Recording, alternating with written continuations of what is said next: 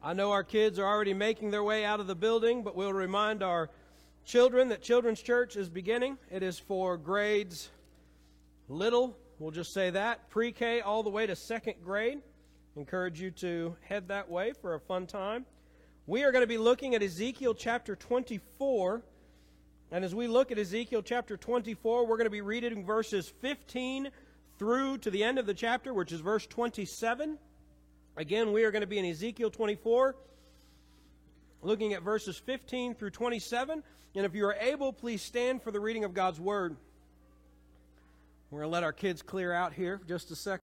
It is so wonderful to see that many kids going out the door. We will never mind if your kids if your kids stay, if your kids make noise, if your kids don't make noise. We love them. We are glad they are here, and we want them here. Amen to that.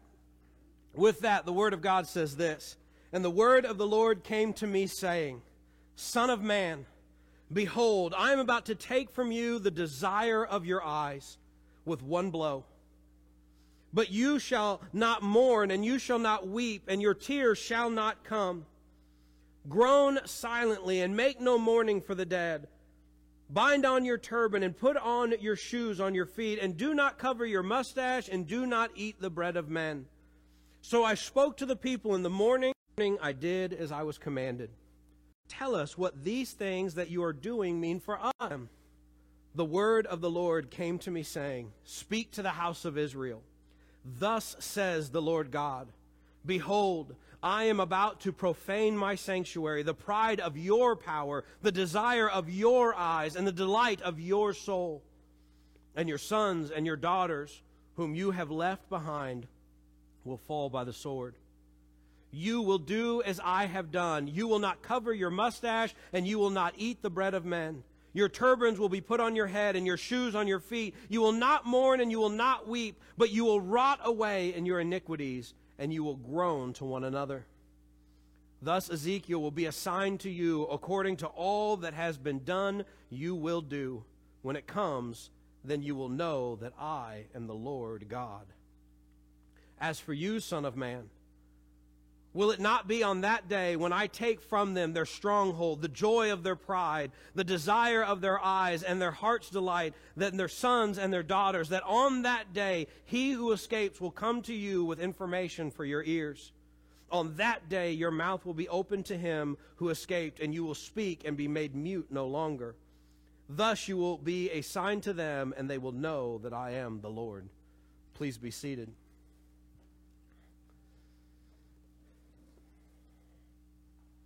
A biographer writing about C.S. Lewis was quoted as saying this, "It takes courage to live through suffering, but it takes honesty to observe it." When the biographer wrote these words, he was referencing one of C.S. Lewis's works called A Grief Observed. In this book, C.S. Lewis wrote about the loss of his wife, and what it was like to go through grief, and how to maintain and begin to wrestle with God in grief in order to get through grief and still believe. The biographer reminds the reader that suffering, whether it is due to grief of a lost loved one or some other pain in life, is hard. And it takes courage to endure grief and to endure suffering. But to talk about it, to notice it and to think about it, to ponder it and to communicate grief requires being open and honest about the pain, but also the hope that you will endure. In our passage today, Ezekiel receives the worst news that anyone could possibly hear. His wife, what the Lord calls the desire of his eyes, is going to die. And in the midst of the heartache and the sorrow that Ezekiel is about to face, he must also give a message to Israel about heartache and suffering, but also hope for a future. We're reminded first in this passage that suffering is just a part of life. As we look at this passage, we'll begin to recognize that there are two groups here, essentially, that are going to suffer. The first one is the individual Ezekiel. He is going to go through a season of sorrow and suffering, but also with that, he is telling them that he's warning Ezekiel. He's saying, listen, you are about to lose your wife. You are about to go through a season and a time of mourning and sorrow, but also will all the rest of Israel, because of what is going to happen to the temple and to Jerusalem. The first suffering, the suffering of Ezekiel, is a suffering due to just living in a fallen world. When Ezekiel learns that he is about to lose his wife in this passage, that you are going to lose the desire of your eyes, that you are going to lose your wife, and it's going to be in one blow, that she is going to just suddenly pass away. Now, we have no idea. People try to understand this. Maybe she was sick and he was just telling her this is going to ultimately take her life. Or maybe she was perfectly healthy and then just woke up the next morning or went home that night and found his wife having passed. But either way, he is about to lose his wife in a sudden and unexpected way. Now, up to this point, we have been given no reason to believe that this sudden loss is the result of Ezekiel's faithlessness. Ezekiel, throughout the entire book of Ezekiel, has remained faithful to his call, remained faithful to his commission. He has walked with the Lord. He has had visions with the Lord. He has delivered the word of the Lord in horrible situations and in trying things, knowing full well that they would not believe him, that they would not receive him, that it would cause conflict in his life. And yet he has remained faithful to God, and yet still in this moment he is dealt this bitter blow. We are reminded by Ezekiel that loss, death, sorrow, suffering are a result of sin, but not necessarily the sin of the individual. Sometimes bad things happen to us, and it is not because we did something wrong. Now, I want you to hear that again, because sometimes we really need that reminder. Sometimes bad things happen to us, and it is not necessarily because we did something wrong. It seems so often when we go through sorrow, when we have to suffer in life, and when we don't understand, we want to go to the Lord and say, what did I do? How did I mess up? What am I being punished for? And while sin is most certainly the result, or suffering is most certainly is caused by sin. I'll get it out, don't worry. Sometimes we suffer, and we do need to acknowledge that sin is the reason for our suffering. It is not necessarily because we have done something and God is directly punishing us for that sin. Paul spoke of this in the New Testament as well. As Paul was writing to the church in Rome, he says these words, "For I consider that the sufferings of this present time are not worthy to be compared with the glory that is to be revealed to us. For this anxious longing of creation waits eagerly for the revealing of the sons of God. For the creation was subjected to futility, not willingly, but because of him who subjected it, in hope that the creation itself will also be set free from its slavery to corruption in the freedom of the glory of the children of God." Now let me explain what he's saying in this passage. What he is communicating to the church in Rome is that all of creation has been corrupted because of the sin of Adam. And that even creation longs to be set free by the return of Jesus Christ. We have to remember, as we go through life, especially if you are a child of God, if you have placed your hope and trust in God and you are part of the kingdom of God, please understand, as you live as a member and as a citizen of the kingdom of God, we still have to go through a fallen and corrupted world. And to be honest, we have to do so in still fallen and corrupted bodies. And in light of this reality, we will suffer. We will experience loss. We will experience sorrow. Things will go wrong. And while sometimes it is the direct result of our sin, sometimes it's not. And we have to just acknowledge that there are things that happen to us every day that are the results of the curse that God declared to Adam and to Eve in Genesis 3. But what we read from Paul's letter to Rome is that there will come a day where this world and the sin and the suffering, the pain and the loss that we experience in this world will pass away. And we have hope that there will come a time where we will be set free from sin and pain and suffering and loss. But I want you to also notice there is a second kind of suffering that we see in our passage today. And this suffering is seen in God's words to the nation of Israel.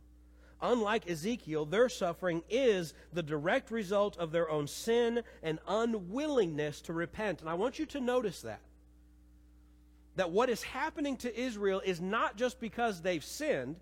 It certainly is because they've sinned, but because they have sinned and were unwilling to repent and to change. They had been warned. They had been warned by Ezekiel. We are in the 24th chapter of this book, which means we have had 24 chapters of Ezekiel telling them, you need to repent or bad things are going to happen. And that's just here. During this exact same time and moment in history, we could go back to Jerusalem and back to Judah. And there would be a prophet named Jeremiah who is literally saying the exact same things and pointing out their sin and their idolatry. And yet, whether they were listening to Jeremiah or they were listening to Ezekiel throughout this whole time, even going back to the days of like the prophet Isaiah, before all of this stuff had gone down, during this whole time we find that Israel continues on in their sin, in their idolatry, in their lawlessness, refusing to repent and turn to the Lord alone. We talked about pride in Sunday school this morning. And we talked about how can pride exist even when things seem to be going wrong all around you. And we said, yeah, pride, when that happens, comes off as arrogance, an unwillingness to admit that we are wrong and make a change.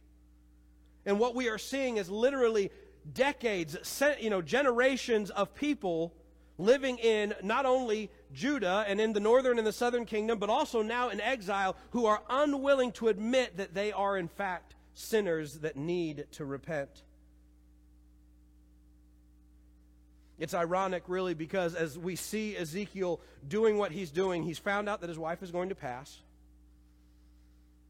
He gets up that morning, he still goes and proclaims the need for repentance to the exiles of Judah in the kingdom of Babylon. And when he comes home that evening, his wife passes. And it says that the next morning, he got up, he got dressed just like normal, he looked just like he did every other day, and he went out, and he went to the same place that he did normally, and he began to proclaim, and they all went, whoa, whoa, whoa, whoa, whoa, whoa, whoa, whoa, whoa, whoa, whoa. Ezekiel, didn't your wife pass away yesterday? I mean, not to be rude, but we all thought we were going to get a break from you as you kind of worked on that. And there's a reason for that. Because there was a certain thing that went with losing a loved one in Jewish culture that meant that what Ezekiel was doing was extremely out of order. See, in Jewish culture, to mourn the loss of someone was considered a community event. It was something that not only affected the individuals of the home, but it affected their neighbors and their loved ones and even just random people in the community. They would have expected Ezekiel at this time to tear his clothes and walk around with torn and disheveled clothes. They would have expected him to remove his shoes and his turban, whatever was covering his head. It would have been expected for him to cut his beard, shave his head. I'm not mourning. And to cut all of their hair, which was a sign of their covenant relationship with God. They would shave all of that. They would cover themselves in dirt and ashes. They would fast, eating only bread that was provided for them by their neighbors that was called mourner's bread. they would have been a sight to see.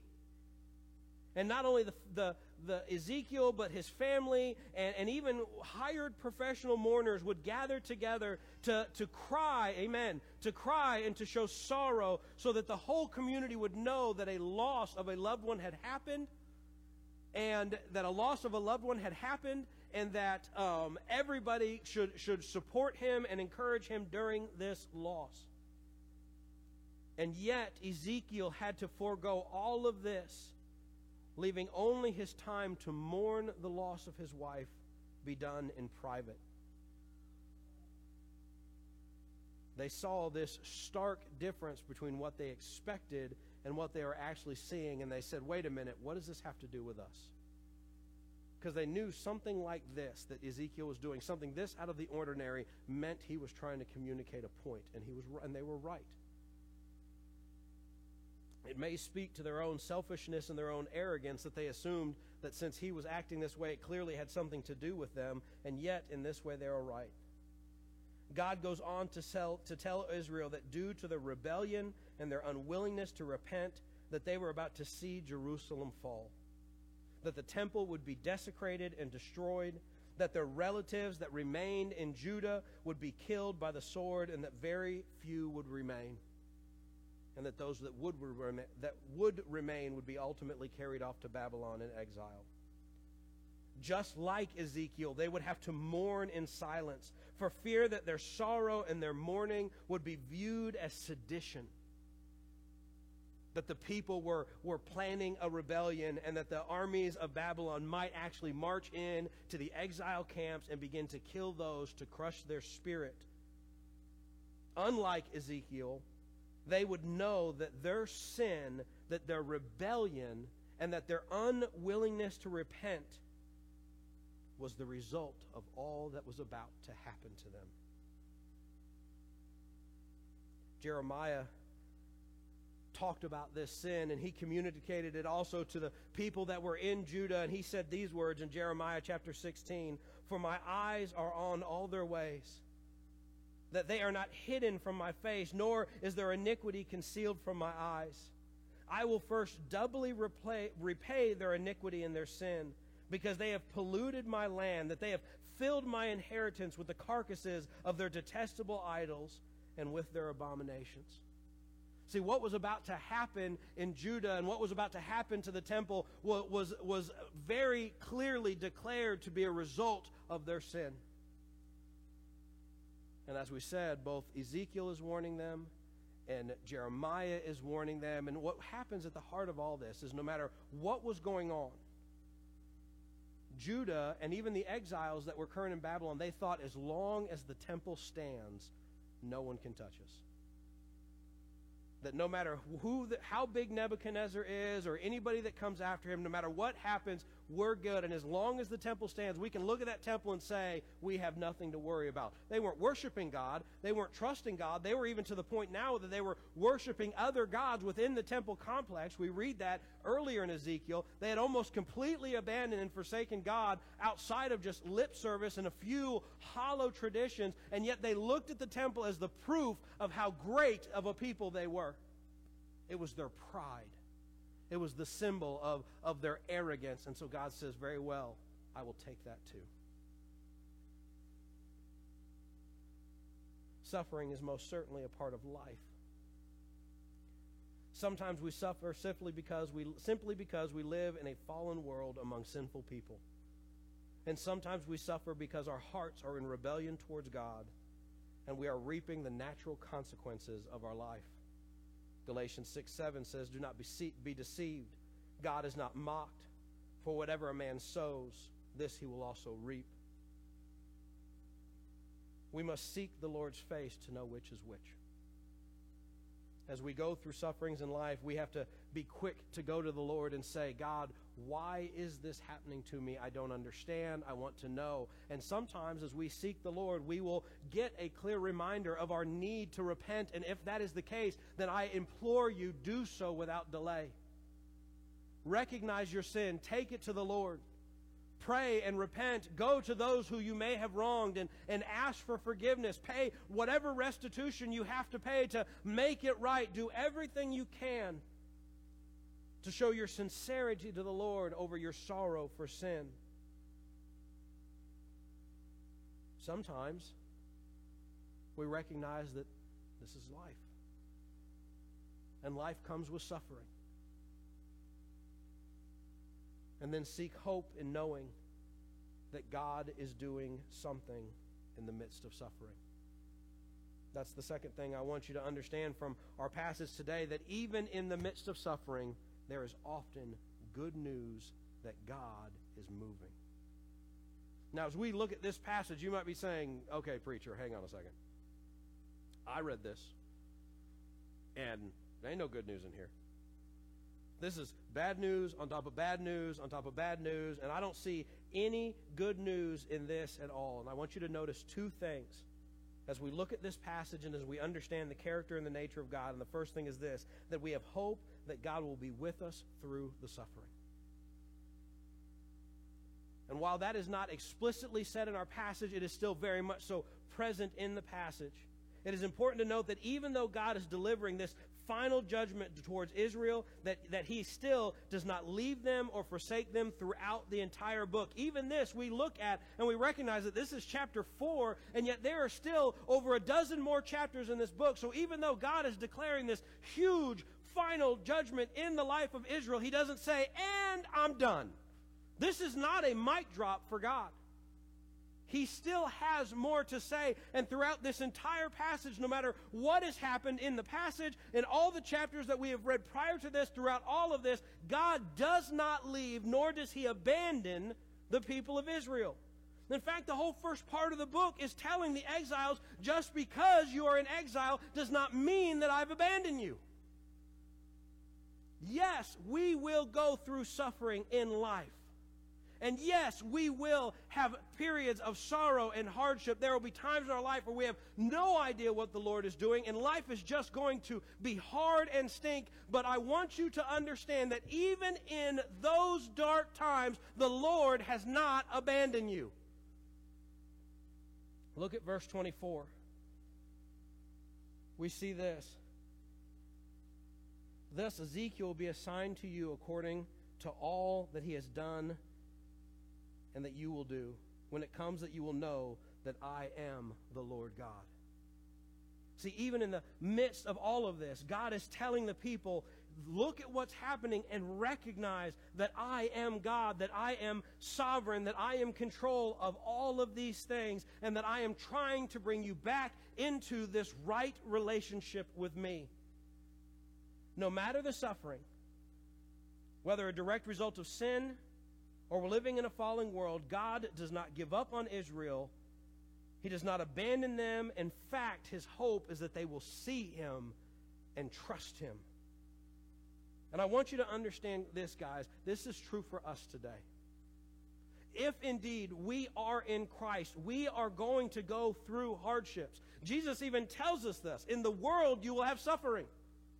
He tells us, I want you to understand this. Christianity and Christ never once promises those who place their hope and trust in Jesus that everything's going to be gravy. That it is all going to be good, and now you'll never have any problems, and God's going to take total care of you, and you're just going to be able to live in comfort and be good to go the rest of your life. Not once does he promise that. In fact, to inherently follow after Jesus means to follow him in his suffering. He tells us this. He warns us this. Peter even goes on to say, don't be surprised at the fiery ordeal that you find yourself in.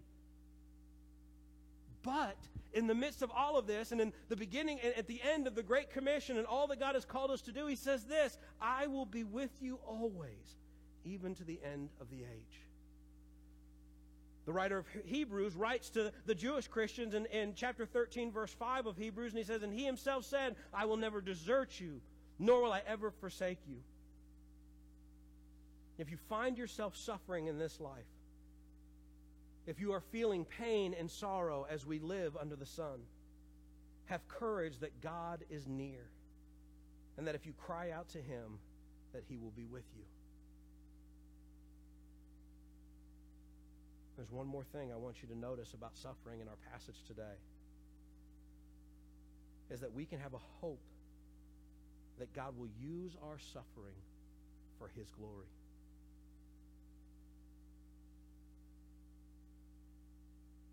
When God is reminding Israel that He is the Lord God, one of the things that He is telling them is that they are going to go through suffering, that indeed God is using suffering to draw His people closer to Him. Did you know God does that? I want you to realize this, that that's how stubborn we are. This is not because God is mean. This is because we are stubborn. And that we will fight against drawing near to God, depending on God, trusting in God. We will fight against that until it is so unpleasant in the course that we are going that we finally are open to another course of action. Has anybody ever been that stubborn before? I've received many swats on the butt in my lifetime because I was too stubborn to listen to my mom and dad until my dad made my stubbornness so uncomfortable on the hindquarters that I decided to change course. Back in the day, we called those attitude adjustments. And I'm not advocating attitude adjustments today, but let's just say my attitude has been adjusted more times than a chiropractor does to other people in a day. We're stubborn people. And sometimes we have to go through hardship and suffering just so that we will finally come to our senses and realize that a change is necessary. The prophet Zechariah actually spoke about this and explained it using an analogy, and he said this, "And I will bring the third part through the fire. I will refine them as silver is refined, and test them as gold is tested. They will call on my name, and I will answer them, and I will say, they are my people, and they will say, the Lord is my God." Remember, see the tie-in there? You're going to go through all of this and so that you might know that I am the Lord God, and that they will go through the silversmithing process, that they will be refined, that they will be tested until they cry out and they say, the Lord is my God. God may very well bring us through the fire of suffering so that He might burn away our sin and the remnants of our flesh that remain.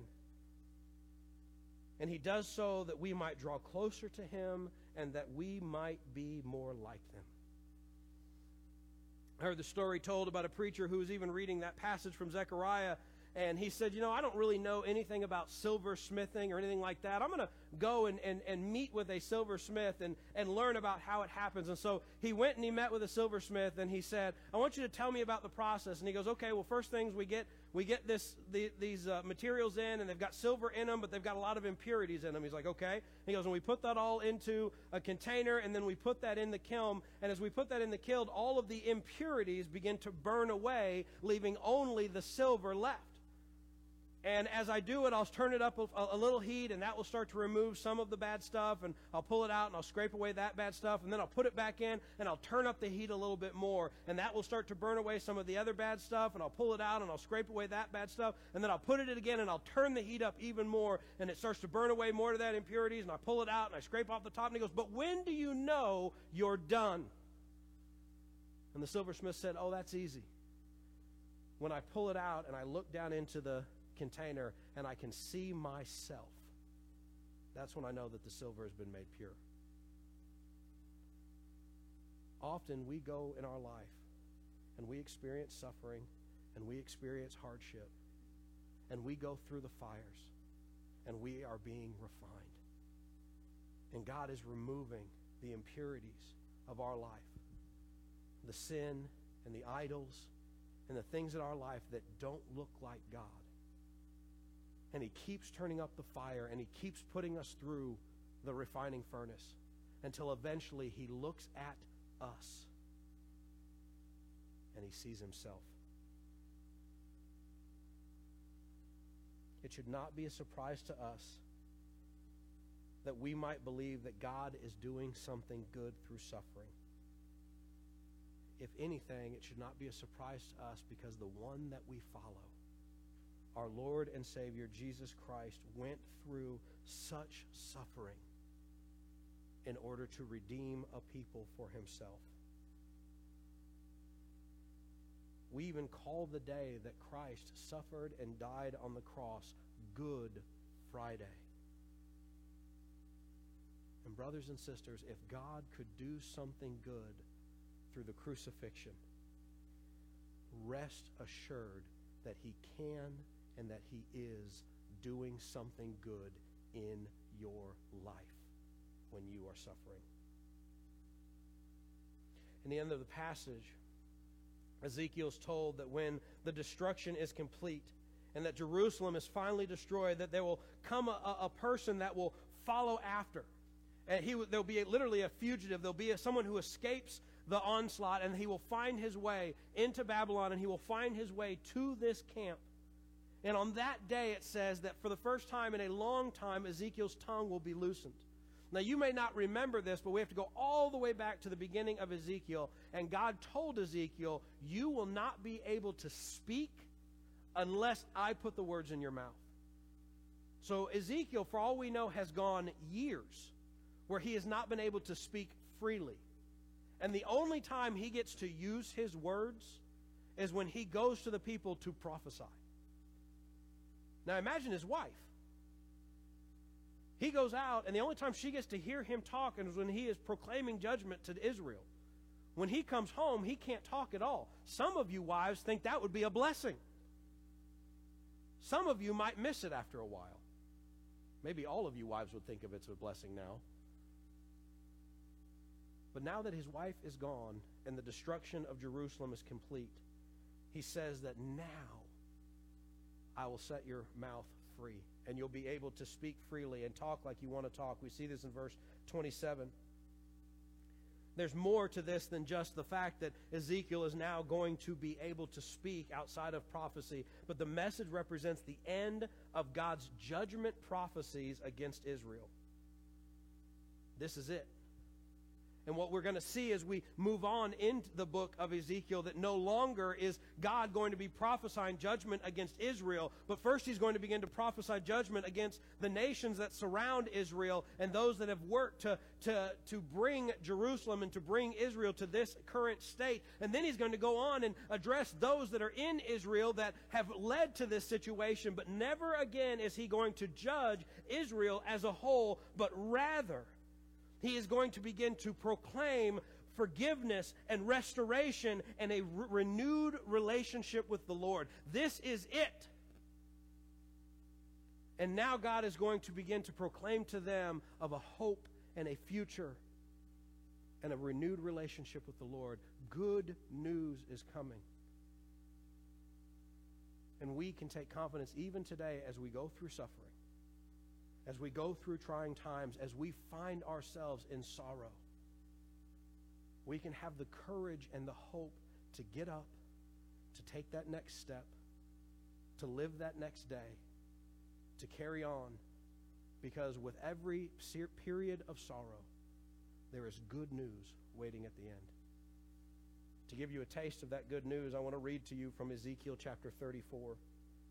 And it says this, that God will declare, as a shepherd cares for his herd, in the day when he is among his scattered sheep, so I will care for my sheep, and will deliver them from all the places to which they were scattered on that cloudy and gloomy day.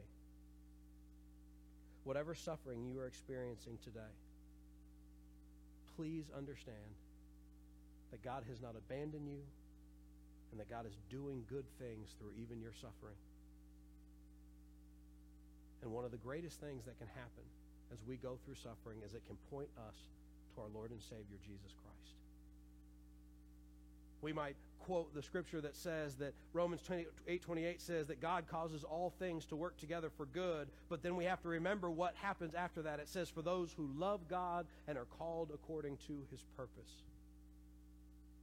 See, that promise that all things work together for good is attached to the reality for those who have a relationship with God. So if you want to be a partaker in this promise, you have to first place your hope and trust in Jesus Christ as your Lord and Savior. Now, the passage does not say if you place your hope and trust in Jesus Christ as Lord and Savior that all will be good. What it does say is that when you place your hope and trust in Jesus Christ, when you become a follower of Jesus, to know him and to know his ways, that you will begin to see how God works all things together for his kingdom and for his glory. And I really, truly believe that through that you will have peace. If you are with us today and you have never placed your hope and trust in Jesus Christ, I want to encourage you to do that today. The Bible communicates to us that first, God, that we obviously believe that there is a God and that God made everything on purpose with a purpose. That everybody in this room, God created, and there was a design to your creation, and there was a reason for why you breathe air and you exist. But we have taken God's purposes and we have cast those aside to create our own purpose and our own design, and when we do that, that's called sin. And just like if I try to use an iPad as a frisbee, which is not what it was intended for, if I did that, it would break. And when we go to create our own purpose and our own meaning in life, we also find ourselves in a place of brokenness. And brokenness is that feeling, it's that knowledge that you're not who you're supposed to be.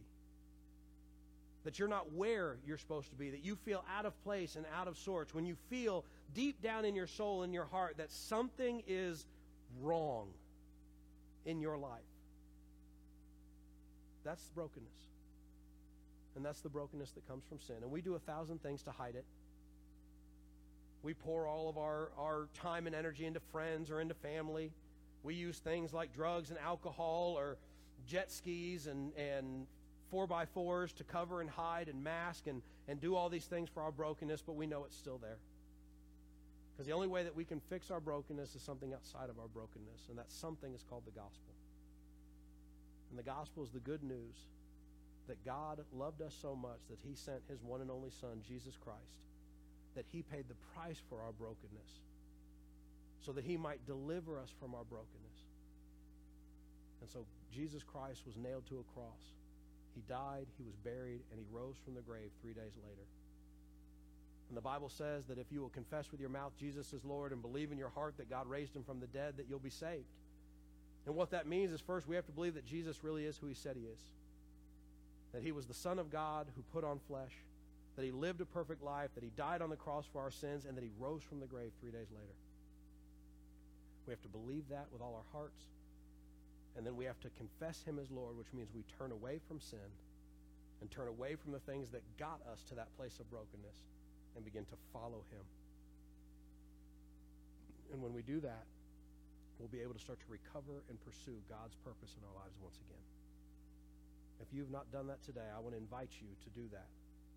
I'm going to be standing right here up front. And whether during our time of invitation or even after our time of invitation, you'd like to talk about what it means to make Jesus Christ your Lord and Savior, I will be right there. And I would love to have that conversation with you. Let's pray. Our gracious God and King, Lord, we thank you so much for today. God, we thank you for this message. God, we thank you for the reminder that even though we have suffering in this world, that you are doing things through that suffering, and that suffering is not apart from your control and your purposes, and that, God, that we can trust you and have faith in you and walk with you even in the midst of suffering, and that you will make good things happen from it. So, Father God, I pray that if we are here today and we are suffering as a result of our own sin, Lord, that we would repent. Lord, for some of us today, that means repenting for the very first time, placing our hope and trust in Jesus Christ as Lord and Savior, and turning to you in saving faith. God, for some of us, it is those sins in our lives that even though we have made you our Lord and Savior, we are having a hard time turning away from certain sins. And God, I pray, no matter what the situation, that we would turn from our sin and place our hope in you. God, for some of us today, we are going through suffering, and it's not because of sins that we have necessarily done, but it is just the result of living in a sinful and fallen world. Father God, I pray that you would put your Spirit upon us, that you would give us wisdom and discernment. God, that we would be, even for just a moment, able to see what you are doing through our suffering, and that our faith might be increased, and that we would place all our hope in you and in the return of our Lord and Savior, Jesus Christ. God, we ask these things in Jesus' precious name. Amen.